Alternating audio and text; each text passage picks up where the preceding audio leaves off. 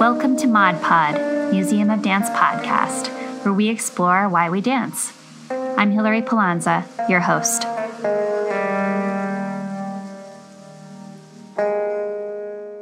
With us today is Antoine Davis. Davis has been engaging audiences for over 14 years with body percussion and stepping. As a performer, he thrives on breaking down musical and genre barriers through creative, interdisciplinary projects. As an educator, he creates community through body music, giving people a unique outlet for expression. As an artist, Davis has expanded his craft by learning and performing as an improv actor and stand-up comedian. Davis co-founded the Las Vegas-based performance arts company Moladi, performed the Las Vegas and North American production of Stomp, and has toured nationally with Step Africa. He is actively performing and teaching workshops and residencies in the U.S. and internationally. Davis is also one of Museum of Dance's 3 current artist in residence. The multi-year Artist in Residence project, Roots, The Power of African American and Black Dance in America, traces the creation and evolution of African step and hip-hop dance through the lens of tradition, expression, musical trends, socio-political forces, and migration. Museum of Dance artists in residence offer their perspectives and experiences regarding step and hip-hop dance from West African rhythmic roots through transformations in the American South in the mid to late 1800s to current iterations. Exhibitions will regard these specific dance styles and how invention, slavery, cultural appropriation, and popular trends changed their roles and forms through time. We could not imagine a more appropriate or timely national exhibition to uplift and celebrate the voices of African American and Black dance artists. For too long, dance communities outside of the Eurocentric tradition have been overlooked and systematically disenfranchised. The borrowed steps of hip-hop, swing, Afro-Caribbean, tap, and many other dances are often appropriated, while their originators remain unrecognized and their communities siloed. Museum of Dance seeks to disrupt this dynamic by giving artists a platform to share their stories in their own words, movement, and language. Antoine, I have had the chance to speak with you often, and it's seriously always a pleasure. I'm so excited to share your story and current projects with our listeners. Dope. Dope. I mean, listen to all that was like, yeah. Like, yeah, that's all happening. That has happened and all happening. And yeah, I love it. Thank you, Hilary. This is amazing. So great to have you. Let's start this podcast by hearing a little bit about your life before venturing into the professional world of dance. Oh, goodness. Antoine, where did you grow up and how did you find dance for the first time? Oh, man. Oh, this is, as an artist, you try not to be long-winded because you know other artists are long-winded. But yeah. Let me try to keep it short and sweet and not boring. So I live in California for the last 2 years. The 12 years before that, I was in Las Vegas. I was born in Milwaukee, Wisconsin, and I stayed there for 13 years, and then moved to Albuquerque, New Mexico, where I lived for another 13 years. And then from there, I made my migration to Vegas to do Stomp and just stayed there for 13 years, and then about 13 years, and then moved to the Bay Area about 3 years ago. Just your journey just continued west, basically. So next is Hawaii. That's next on that? Maybe it might be somewhere else. It might just be the world. I don't know. Just keep going around and around. I love traveling. Traveling is when I was a kid, I thought people who did well in life were people that traveled a lot. Because all the coolest movies were guys that traveled, like Bond, and they were never in one place for the whole movie, and I thought that was so cool. But I started dancing. I started performing at the University of New Mexico in 2000. I joined Jason Nias had a non-Greek step team that he was forming, and I happened to not make grades to play football, to not walk onto the football team at the university. And a friend of mine was like, we should go. We should try it out. You would like it. And loved it. And then we started a group. That was the start of the group called Rhythm Cartel. And then Jason and I became friends and roommates, and just we've been hanging tough ever since. And Moladi is our baby. Moladi came out of Rhythm Cartel. Moladi is the progression and progression of Rhythm Cartel.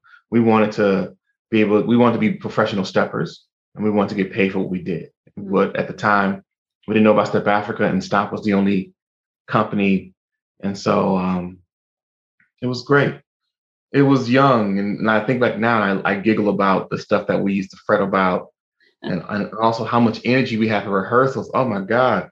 Sure. Right. That changes, doesn't it? Right. Where you start to break the older you get. Oh man.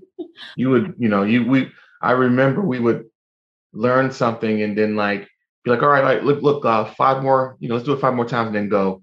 And we do it the 5 more times. It's like, wait, I was thinking, and then we would end up to talk about this other thing and start this other thing. And now it's like, look, we got an hour. I give you an hour and then we're done. But my upbringing, I don't know. I mean, yeah, I'm sure Jason Nias and I, and College Freeman and I, our stars are aligned and our stories are intertwined. So if you hear Jason's, there's a big piece of my story in that story. But Stomp, Step Africa, Moladi. Those are my on my resume as my big 3 shows that I did. After I came home from Stomp, I took some improv classes and loved that and performed that at First Friday in Las Vegas. And then started doing stand-up and did that for a couple of years, like open mics and small little paid gigs and stuff. Because it was something I've always wanted to do. Since I was like 12, I wanted to be a stand-up comedian. And it really helped me shape the performer I am today. So doing that was great. But the actual first time I was dancing, just performed, was the 5th grade. There was a dance team that was a drill team, and there was these like 5 or 6 girls that would like dance to the latest hip hop music and do the latest hip hop dances, and that was a big deal at my school in Milwaukee. And we would have assemblies, and the kids would go crazy. They would we'd have assembly, and the principal would come out. We all sit there, we'd be quiet, and then it's like, all right, kids, we have a couple minutes left. So here's our drill team. We would they come out to the latest dance songs, and this is like 88, 89, 88. So they coming out to Guy and all the the latest of that early golden age of hip hop, and do all the latest dance moves. And they had auditions. And the summer before that, my friends showed me how to dance, so like the Running Man and the Roger Rabbit and all that stuff. And so I learned how to dance the summer before that. So when I came in the fall and they had auditions, I did it, and then was on the drill team. That was my first time performing. Interesting. I didn't know that. That's very cool. Yeah. So you were, was this you were cool? Like this was like a vetting thing in school? Like if you were part of the drill team, you were basically in terms of. You were cool. And I wasn't cool. And I find that hard to believe. Yeah, nah, I definitely wasn't. I was okay. I wasn't cool. But the drill team was dope, and I wanted to try it. And then I end up falling in love with sports and like falling in love with basketball and playing football and left it alone. And just being a class clown and being a cut up in class is something I've always done. So there's always been a performer in me, but it wasn't until 2000 that it was like this could be a thing. And it wasn't until 2006 where it was like, you know what? This is who I am. This is what I am. I am a performer. I don't need a job. I don't need 9 to 5. This is what I do. This is my legacy. This is my life. And then things picked up from there. And now we're here having this podcast. This journey is continuing. And now we're digging even more into it. So in a way, like all of these experiences sort of came together, right? Because if you think about the dance profession, right, for sure, and I don't need to be telling you this, but this concept of like your experience as on the drill team, and then your experience in comedy, stand-up comedy, and then your experience with sports. Obviously, all of those skill sets have to go into the work you do as a professional body percussionist. I mean, you can't be up on stage for an hour and be sweating and not know what it's like, right, to train in sports. Like we know in the dance community, it's athletes and dancers have a lot in common. Yes. Athletes and dancers very much have a lot in common. As far, especially, well, no, not as far as when it comes to discipline, when it comes to commitment, when it comes to work ethic. It's what I realized for me when I started stepping, it was no different than football. You would run a play and we would just repetition it until everyone got it. This is the play. Coach would like, all right, here we go. We're going to run it as many times as it takes for us to learn this play. Same thing in dance. Like, cool, we have a routine. We're going to learn these 8 counts until everyone's good on it. And then we're going to move on and we give it a name. And when it's time, we'll call it like a football player. We're calling, hey, y'all, we're going to run, 24 counter on go. Same thing with a dance. All right, we're going to run Aruba. We're going to run Aruba a little fast today. We're going to run it in a 4-5, And so it's the same ethic, the same work ethic. And then for me, working in an ensemble, it's like working in a football team. So I have a role to play, and my energy and my effort puts us over the top and helps us win. Athletes and, the injuries, some of the injuries are the same. Some of the wants and needs as an athlete, as a dancer are the same. It's funny because you have athletes who want to be dancers and dancers who want to be athletes. But yeah, it's the same. Yeah, but it all helps. And there's also that kind of joke about like, I have rehearsal. It's probably like the same in sports world, right? Like I have practice. Yeah. I have to practice. I have to study. I have to go lift. I have to go train, and yeah, the athlete definitely is as demanding as the dancer. I would say that the energy is a little different. I'm preparing for a game and a show, but it's still the same. Like we're putting in 20, 40 hours of work to do this 1 hour performance or a 1 hour game. Football practice is the same. We're going to put in 10, 12, 14, 15 hours of practice, which is called rehearsal, to prepare for one game, one hour game. And then once that's over and we put all our energy and our intentions into this one moment to win, to achieve this goal, we start all over, start from the ground up and go, cool, next week is this. And so we prepared the same thing. I would say the vehicle's different, but the energy is there. When I teach kids, I talk about lateral movement and timing because it's in sports. When you're boxing, it has a rhythm. When you're playing basketball, when you're dribbling and you're crossing people over, that has a rhythm. That's the reason why some of these other basketball players are better, because their rhythm is not the same as the other guy's rhythm. It's a rhythm. Boxing, it has a music to it. When you're punching, it's not just you going for it.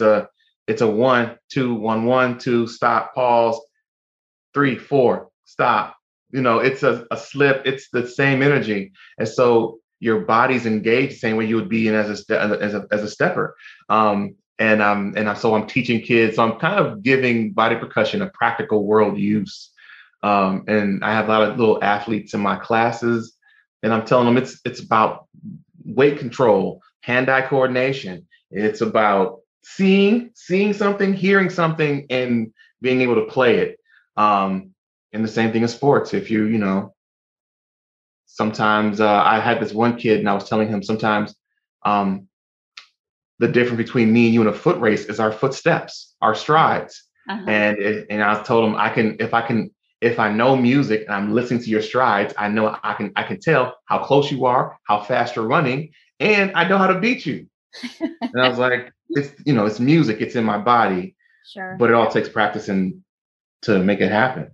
Absolutely. Yeah. And we've been discussing this kind of in other podcasts too, just about the demands of all the things you're mentioning, the ability to maintain rhythm, coordination, body, space, time, energy, understanding those concepts in addition to the performative aspects. And then, of course, what we've been discussing, kind of the physical demands. It's really a lot of different qualities and different elements coming together. And of course, highly paid positions too. Yeah. Right. So, Antoine, your experience co-founding this body percussion dance company, Molati, west of the Mississippi, has been really pretty fascinating. Can you tell us about how you founded the company and perhaps maybe what gaps you're filling in the dance world? Oh, wow. Tell us about. Well, let's start with the finding of Molati. I always wanted to be part of something bigger than myself. Jason and I talk about it, and it's Jason's. So I would say I'm definitely co-founder. If Molati's the baby, Jason's the father, I am a very close uncle. I am just as invested in the growth and the progress and success of this company. I've told Jason 1,000 times, I got your back. This is Molati for me is my ode to the world. The thing that I've always wanted to give the world, something that will last for 100 years after I'm gone. People still talk about Caesar. People still talk about the influences of ancient Egypt and Rome. People still talk about the contributions of Einstein and other great scientists. And I was like, I want my name and Molati's name to be something that in 2023, kids are like, yeah, I saw this video of Molati and I love their show and I want us to do that. Or I'm using the music from Molati, or I'm going to Molalify this show. Nice. That show was very Molati of us, but fine. So that was my energy about it from the beginning, even though we weren't there. we so weren't us. Sure. Like what we do now is not who we were in Albuquerque. We were, scrounging for gigs and happy about Jason, I was with Jason. We did a thing for the city of New Mexico, city of Albuquerque, and the city of Albuquerque wanted to pay us some money to perform in like the town square for this festival that they were putting. And Jason played hardball. Okay. He played hardball with the city and got us bumped up a nice fee of $250 to split between 7 people. Oh yeah. Yeah.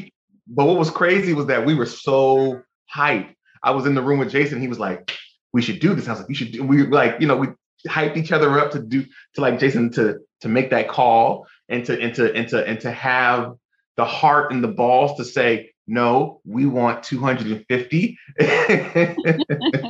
and they budged. We went from 125 to 250 and we and Jason and I in the car laugh about that because we like now we don't even get out of bed for less than that. I mean, sure. a lot more than 250, and we were really sweating bullets by that 250. So I was there in the growth.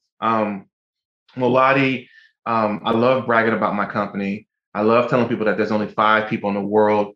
There's only 5 or 6, maybe even 10 people in the world that do what I do, and 4 of them are in my company. Yeah. I love saying that. So cool. Gaps in the dance world. Gaps. I think there's I don't know if there. Well, you know what? No. There's the older guy in me. There's definite gaps. I think there's no mentorship. I think there's no proper, safe mentorship. I think awareness of awareness, because there really are some dancers and then dance forms that are in a bubble, and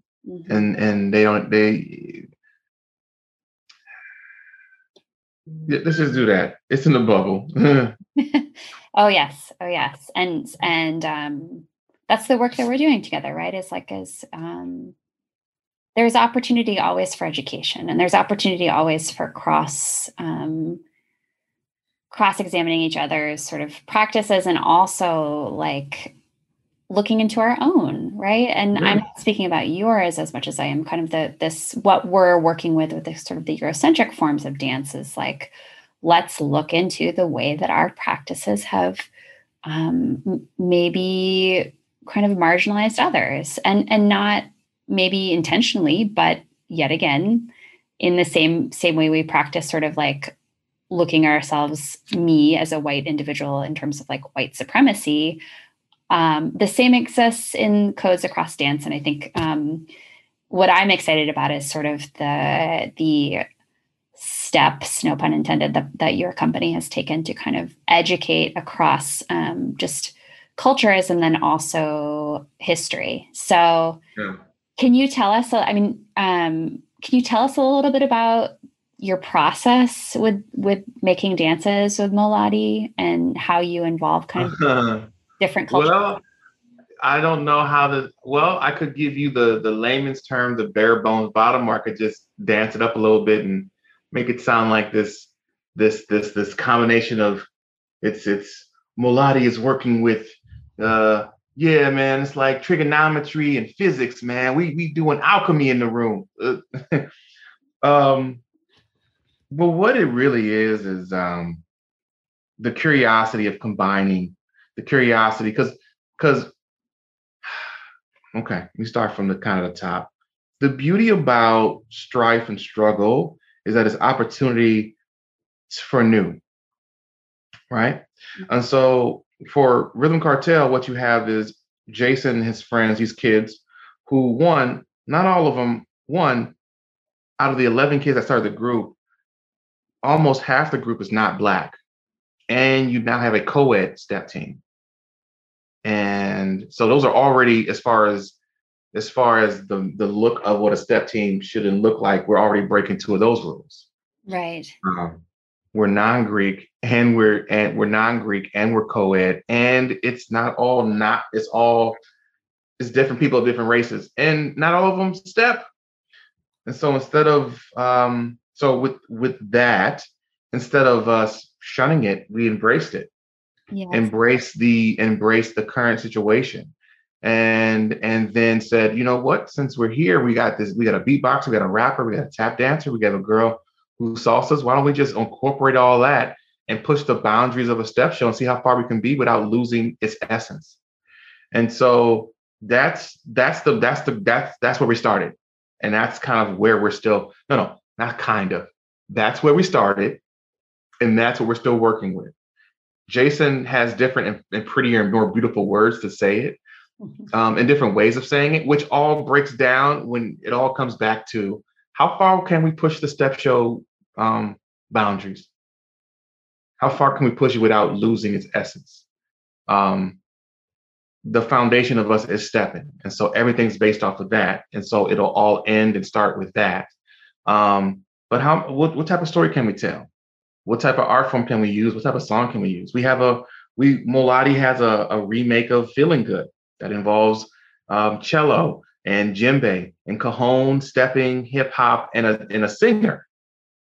We have a gypsy jazz version of Mr. Paganini that involves a cello and a guitar and swing music. Right now, I'm working on a Lindy Hop and stepping piece. So how much, like a cook, how many ingredients can I mix? What combination can I make to take this to another level, to take this to another place? And so that's what we're working on. That's the idea. I love that. I mean, there's so many things about that I love. And I also feel very sad that I haven't known more about Moladi before like this last year, I think. And super excited to see how post-pandemic life takes sort of these next processes together, because I can only assume it's like every other dancer right now is just this hunger to kind of you know what? Well, it's funny to see, because we not only is that we're also aging. So how we see the perspective of a show and the progress, the progression of the flow of a show is different. And it changes with the chemistry of the people in the group. Me, Jason, and Khalid have been there since the beginning, but people come and go, and they all have different skill sets, and the inspiration changes, the chemistry changes,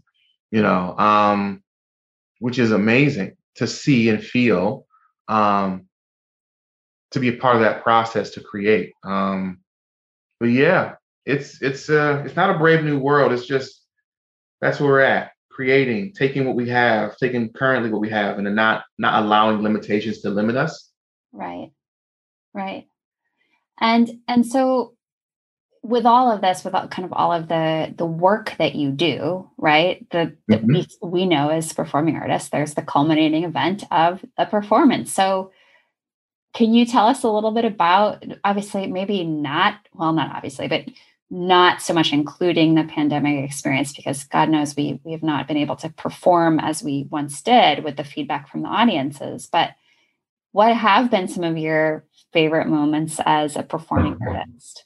Oh man, favorite moments as a performing artist. Well, I did get to do a festival for the San Francisco Ethnic Dance Festival, and it was like a lecture demo workshop, which was really cool. It was really cool.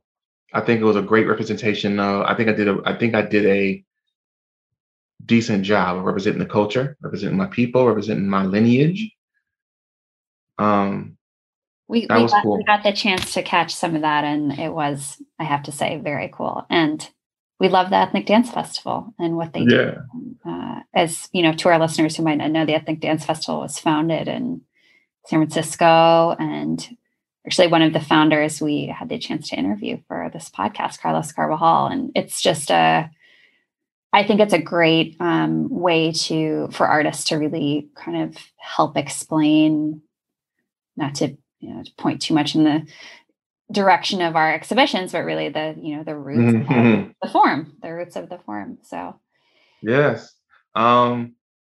You know what? There's a couple of moments that as a performing artist just stands out. I performed in Bali in a temple that it was 1,000 years old, and I was one of the first non-Hindus to be in this temple.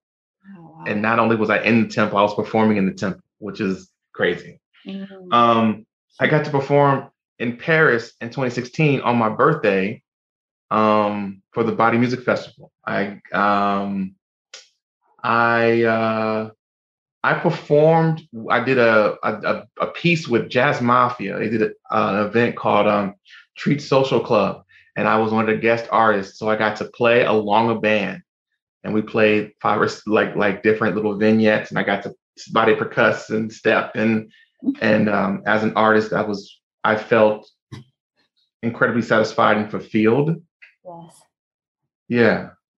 I mean, those two, like you're saying at the beginning of this talk together, like the traveling around the world and then having the chance to perform in these sort of, first of all, like a sacred space, and then one of the, obviously, like the most wonderfully rich artistic cities in the world, and also very romantic. It was on your birthday in October. That's so cool. Yes. What a great time to be in Paris. It was so awesome. There's not too many times. Well, I'm manifesting greatness for myself, and I will definitely be a wealthy person. And so I will definitely have more birthdays in exotic places. But nice. to have my birthday in Paris, was awesome. To be in Paris on my birthday was awesome. Sounds amazing. And as we mentioned before, in addition to being a performer, you're also working and highly sought after dance educator. Can you talked a little bit about how you engage with your students and this concept of like mentorship as a really much needed thing. Can you speak to as you're working with dance education in the schools, maybe the important aspects of the kids you teach having this access to dance specifically? Oh man. Well, first I just want to say I'm a little jealous because when I was a kid, this was not the case. This was not the case. As a young Black kid in Milwaukee, I think I only had 2 Black teachers. And the rest were not African American. But I did have art and I did have music, but it just, what I'm doing right now with the kids, I'm like, nothing like this. It would be different. It would have been different for me if I could like work with me when I was that age. But the importance, so I apologize. That's okay. The importance is the emphasis and the focus is really what I'm doing is teaching value.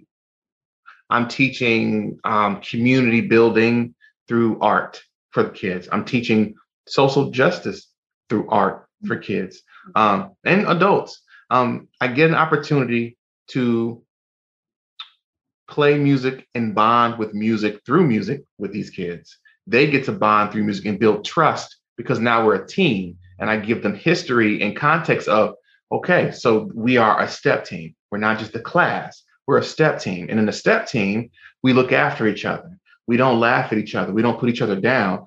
We actually have to lift each other up because we want to show the world what it looks like when people work together and when people put their best energy and foot forward. This is what it can look like. And so I was like, our weakest link. So we're only as strong as our weakest link. And I want our weakest link to be pretty strong. So that then gives everyone that thought of we're in this together. So when I ask you, random kid or random student, to show us the move, you're not put on the spot. It's all love here. It's all support and love here. So I want to give them that. The second thing is music and the art is not just a part of your life. It is the fabric. It is interwoven. It is everything around you. And there's an artist in you, and we're just trying to activate that being inside of you. Man, I wish I had you as a dance teacher as a kid. Not to mention you wanting you. I mean, how lucky these kids are to have just the beyond kind of like, I'm going in and I'm teaching these dance steps. You're activating, as you were saying, and I love that word, activating the artist within. How cool is that? That like you're basically seeing the potential in each of your students as able to rise to that occasion. They're really lucky, because I think, a lot of students right now don't have access to arts, and it's getting cut, more and more and more. And at the same time, some of the programs that are happening are just doing so well. So it's kind of this strange combination of the two, but hopefully we can reawaken to the potential and the power of arts in schools, and especially, underserved schools, as you mentioned, underserved communities. Gosh, that's neat. So how many students would you say teach a week? Oh man. Maybe 200 to 300. 200 to 300 kids. Whew. And what ages? Third through high school. Third through 12. This year. It's really cool. I get to, a lot is happening. There's so many layers to having Antoine Davis in your classroom, because I'm teaching you this dance form. We're working on stepping, which has implications. So if you're a young Black student or not a Black student, it has historical implications. But as a human, we're playing music with our bodies, which is something that we've done from the beginning of time. So you're getting to kind of tap into a different part of, you're activating different parts of your mind and body that you don't get to activate all day. Then for young people, young children of color, they don't have too many men in their classes teach, or men of color. And so they get to interact with me, and that helps shape their mind on what they can be, and how Black men are looked upon in their community and in their lives. And then how I carry myself and how I talk helps paint a picture. I think a lot of all of that needs to be, all of those things are parts of what I do. So it's not just teach step. It's not just teach body percussion. I'm changing perspectives. I'm adding different hallways in their lives, like different routes and different ideas of what expression can be, or what it can look like, how it can sound. and giving color to the world around them. So it's the aspects of what I do is really dope, and I am really honored and privileged. And it can be a little scary because I'm like, I am curbing these kids. I really need to. And it's like, all right, let's make sure that our message and our energy is correct because yes. This, any given moment, these kids could really wake up and be inspired by something you said or did, hopefully something positive. Well, I'm sure you are having more impact than you realize. It's so great. And so I want to make sure that we're getting to this other part of your work right now, and something that I'm really fascinated in. So in addition to your work as an educator and a dancer, a performer, stand-up comedy, and kind of even improv-based like technique master, you have this like growing interest in the power of body percussion to help overcome trauma. Yes. As it can act as a therapeutic, maybe even perhaps somatic-based approach toward healing. And I am like super, super interested in this aspect of your work and would love to hear more about how you're thinking about that. Well, I mean, every thought starts off small, and then when you dig in, it gets more complicated. But the bottom line, my first thought is I know that playing music with my body, I tell everyone in every class that hitting your body, hitting your body causes a vibration that aligns and balances your chakras. And so when you are aligned and you are open, you're not in a bad mood. I have never taught, not ever. Yeah, both. I have never taught and been in a bad mood after playing on my body. Mm-hmm. Same thing with rehearsals. Even though I might be mad going in that moment, I'm not in a bad place. Mm-hmm. When I get nervous, sometimes I'll do a little bit. I'll play. I'll pat and play and make a beat with my body before I do whatever I'm doing that was making me nervous. It's a great mechanism to calm yourself. And then the effect happens when you play with other people. It's a manifesting energy that happens when we all get to play the same thing at the same time. And everyone's in a good mood after. Music and dance are two things that we can all agree on. We can all agree on that. Food and clothes and religion and politics and all that stuff, those things are subjective. But I think with music and dance, I don't think anyone's ever said, I hate this stuff. Yeah. So when it comes to the full person, we always talk about the mind, the body, but never the spirit and the soul. And we always, and most people in America, most circles, or most people are valuing material things as the wealth of a person, and not their mental or physical or spiritual maturity, capability. I know that there are people hurting out there, and what they're missing, components, what they're missing is engaging in art. We all have art in us. We're all creatives. We are. Now, some of us different levels, some of us aren't as good as others, and whatever. But I like to draw. I'm not a great artist, but I love it. It helps me calm myself. But it took me, I've been doing this since I was 5. And because I did it when I was 5, I knew the effects then. So that's what I do now. There's most people, I realize that there are some people in the world who don't have those outlets. There are some people in this world who's never taken a dance class ever, who's never taken a painting class ever, just for poops and giggles, just to see what happened. Yeah.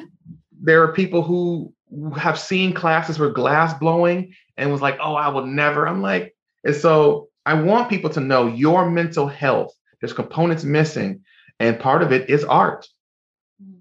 You should, there's a thing that happens when you dance. There's a thing that happens when you listen to music. There's a thing that happens in your spirit when you draw. Now, I didn't say anything about the quality of the work you did. I'm just saying engaging in these practices does something to the mind and the body. And I think we in America negate that part of us. And so we don't think of it as a way of healing. We don't see art as a way of healing. And even though there's tons and tons and tons and tons and tons of examples, I don't know why we don't use it. And so these kids are vessels who are just waiting to be given energy. And and so there are, people who think that giving these kids reading and writing and history is enough. And it's like, no, they need color, they need sound, they need music, they need things to help them paint this world a better place. And you can't create until you yourself have been a part of something creative. It's hard to speak English if no one's ever spoken to you in English. You know what I'm saying? Oh, I for sure. So if I know that my 300 kids are not leaving my class and starting step teams, and in 10 years, kids are going to be like, Antoine, Mr. Antoine, I took your class in 2020, and now look at me. I know that I'm betting on them not becoming steppers, but what I am doing is putting the bug in their head about expression and about creativity. Some of them are going to grow up and do other creative things, but I want them to know or feel this moment now. Like, you know what? I had a class with Mr. Antoine and we made up some steps and it was really cool. And I feel that I could create anything. That I'm like that. Creative, sort of thinking or yes in anything that you do. We think about anything this last year, right? The ability to create a vaccine, the ability to create policy measures that bring people back together after a very divided last 4 years. And those things take teamwork, it takes discipline, it takes commitment. And so for me, what I want to do is just point out to people that your mental well-being, your mental well-being is like your actual physical health. You can be healthy and get sick. You can be sick and get healthy. You can develop a disease. You can develop a cold. You can develop the flu. You can also develop some of these mental psychosis that are happening in this world. You can develop depression. You can develop anxiety. But you need things to balance out the 100% that is Hillary. And what helps Hillary and what can help you balance out the 100% of your mental well-being is art. And so what I want to do is a series of workshops and panels to make those connections for people, that you don't have to be Van Gogh to do art. You don't have to be, Gregory Hines, or you don't have to be those people, but you should partake in some art in your life. There are grownups that haven't touched the paintbrush since they were a kid, 20, 30 years. Same thing with dance, same thing with music. There are kids growing up who can't dance because their parents don't dance at home or play music at home, because their parents didn't dance at home and play music at home, and I understand that for certain households, but education is valued more than dancing. Cool. But I believe that dancing is as important as it's a balance. All work and no play. I need to play as hard as I work. And so my mental health is depending on balance. And so if I get all of something and all of nothing is bad. So my work, I really just want to open up some workshops and panels to kind of point out to people the connection between those two. Your mental health and the arts are connected. I think it's so needed. And I think the concept of, what we sort of, this could get very meta very quickly, but what we believe and think is what we experience, right? There's this bumper sticker that strikes me as just like, don't believe everything you think. And I think that, that art and dance specifically has this ability to take us to this spiritual realm, this other place that's not based in data or even testing or things like that, but that the arts dance specifically gives us this processing mechanism to, like you mentioned, like color and sound. It gives us a processing mechanism to feel and to process what we've seen or we've learned.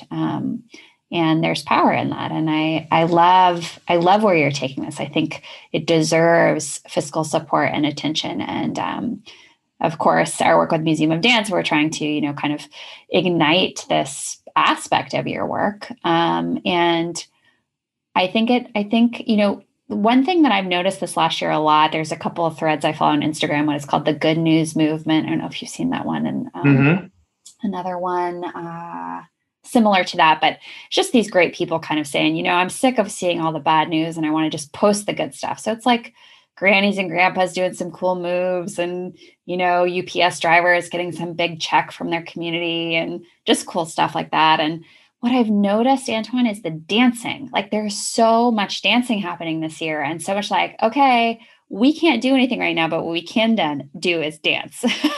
And doctors in the hallways of these like terrible days, straight like days and days and days of people dying and assisting deaths and seeing family members torn apart. And just it's been something I've been noticing that's coming out of just this need to dance. And so I think there's so much power in that, what you're doing. I think it's really, I feel that there are people who really need to know that more than others. No. You know what? I feel that some people see these things and disconnect them from what they're seeing. Right. Or there's people who are okay, who's always played the sidelines and never played in the game. And so they're used to seeing people dance and go, good for them, and feel good for seeing it, but not entertain the idea that maybe I could dance too. Right. Maybe I could, maybe I could cut a rug a little bit too and feel just as good and not have to kind of live this way, or be unhappy or be unfulfilled or be unsatisfied. Right. And so, depressed or and it doesn't have to be bad. I mean, hold on, let me take a step back. I process my feelings through my music now. So if I'm feeling a certain way, I'll draw or I'll step or I'll play music. And I understand that there's certain people that don't do that. And so I want to, like with my kids, just point out, here's another avenue, y'all. Here's another way out. Here's another way of soothing. Here's another way of coping. Here's another way of dealing. Here's another way of getting through. You don't have to do things that you've always done the same way, always over and over and over again, or find habits or find coping mechanisms that are not as healthy for you. Here's a healthy one over here. Here's a great one over here. And there's tons of dance teachers and art teachers who would love for you to come over and pay a little bit of money and take a class. Keep it going. Yeah. Yeah. There's a ton of beginner hip hop, beginner contemporary, beginner ballet, beginner stepping classes out there. Hardest to teach probably too for professionals, right? I mean, it's hard to teach beginners. Support those artists. Yeah, totally. Yeah, and support and it's good for the soul. It's good for the soul. You may never sell your artwork. You may never do a gig, but the idea that when you leave this room after the hour, you are transformed and you are in a better place than you were when you got there. Right. Yeah, I love what you said earlier about like you never leave angry. I can relate to that. You can go into a dance class just fuming about something, and by the end, sorry, no, it's okay. I let it go. Yeah. or I can think clearer about it now that I've danced and danced out my emotions, or I'm just too tired to be mad about it anymore because I'm tired. I'm too tired to be mad about it. Right. So cool. Let me think logically about it. Or, you know what? It's not really a problem. I've danced it out. I'm good, you know. Right. I have a place to express myself. And I think everyone should have a place of their own to express themselves. Absolutely. Even if it's in your own kitchen right now, right? Yes. Yes, that's where I'm at, in my kitchen. Oh man, dancing like a fool. But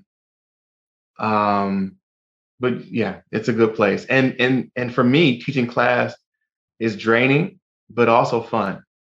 The kids inspire and ignite me. The adults I teach inspire and ignite me. It's therapeutic for me as it is for them. And I just want to spread that feeling around to everybody, to more people. So needed. Well, we're super excited about it, and I know the more you share it, the more you'll gain traction. And hey, maybe even be sent to Paris. You never know. Be sent to yes, Paris. Antoine, unfortunately, our time is wrapping up here, but I would love for us. I've been. I told one of our other artists that I've been, of course, listening to podcasts as I produce this podcast. And one I've been kind of following recently is a woman named Brene Brown, who's sort of this, coach for, I guess, feeling and, becoming bolder and braver and people and citizens. And she's done some really great interviews recently with President Obama and President Biden and others. But she does this really great thing, I think, that I love at the end of the podcast, where she fires these rapid fire questions. And they're just kind of last moments to get to know the people on board. So I figure she'd be okay with us following suit, and just wanted to see if I could fire a few away at you. Are you? Do it. Let's do it. All right. Okay. So if you could instantly change one thing about the world right now, it would be?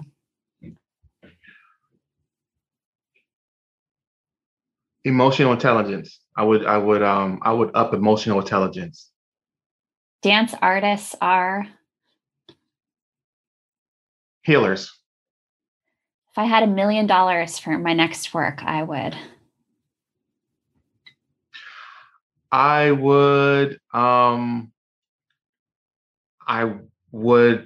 work for the next 100 years. Nice. Without dance, the world would be? Without dance, the world would be the town from Footloose. I might be most known for?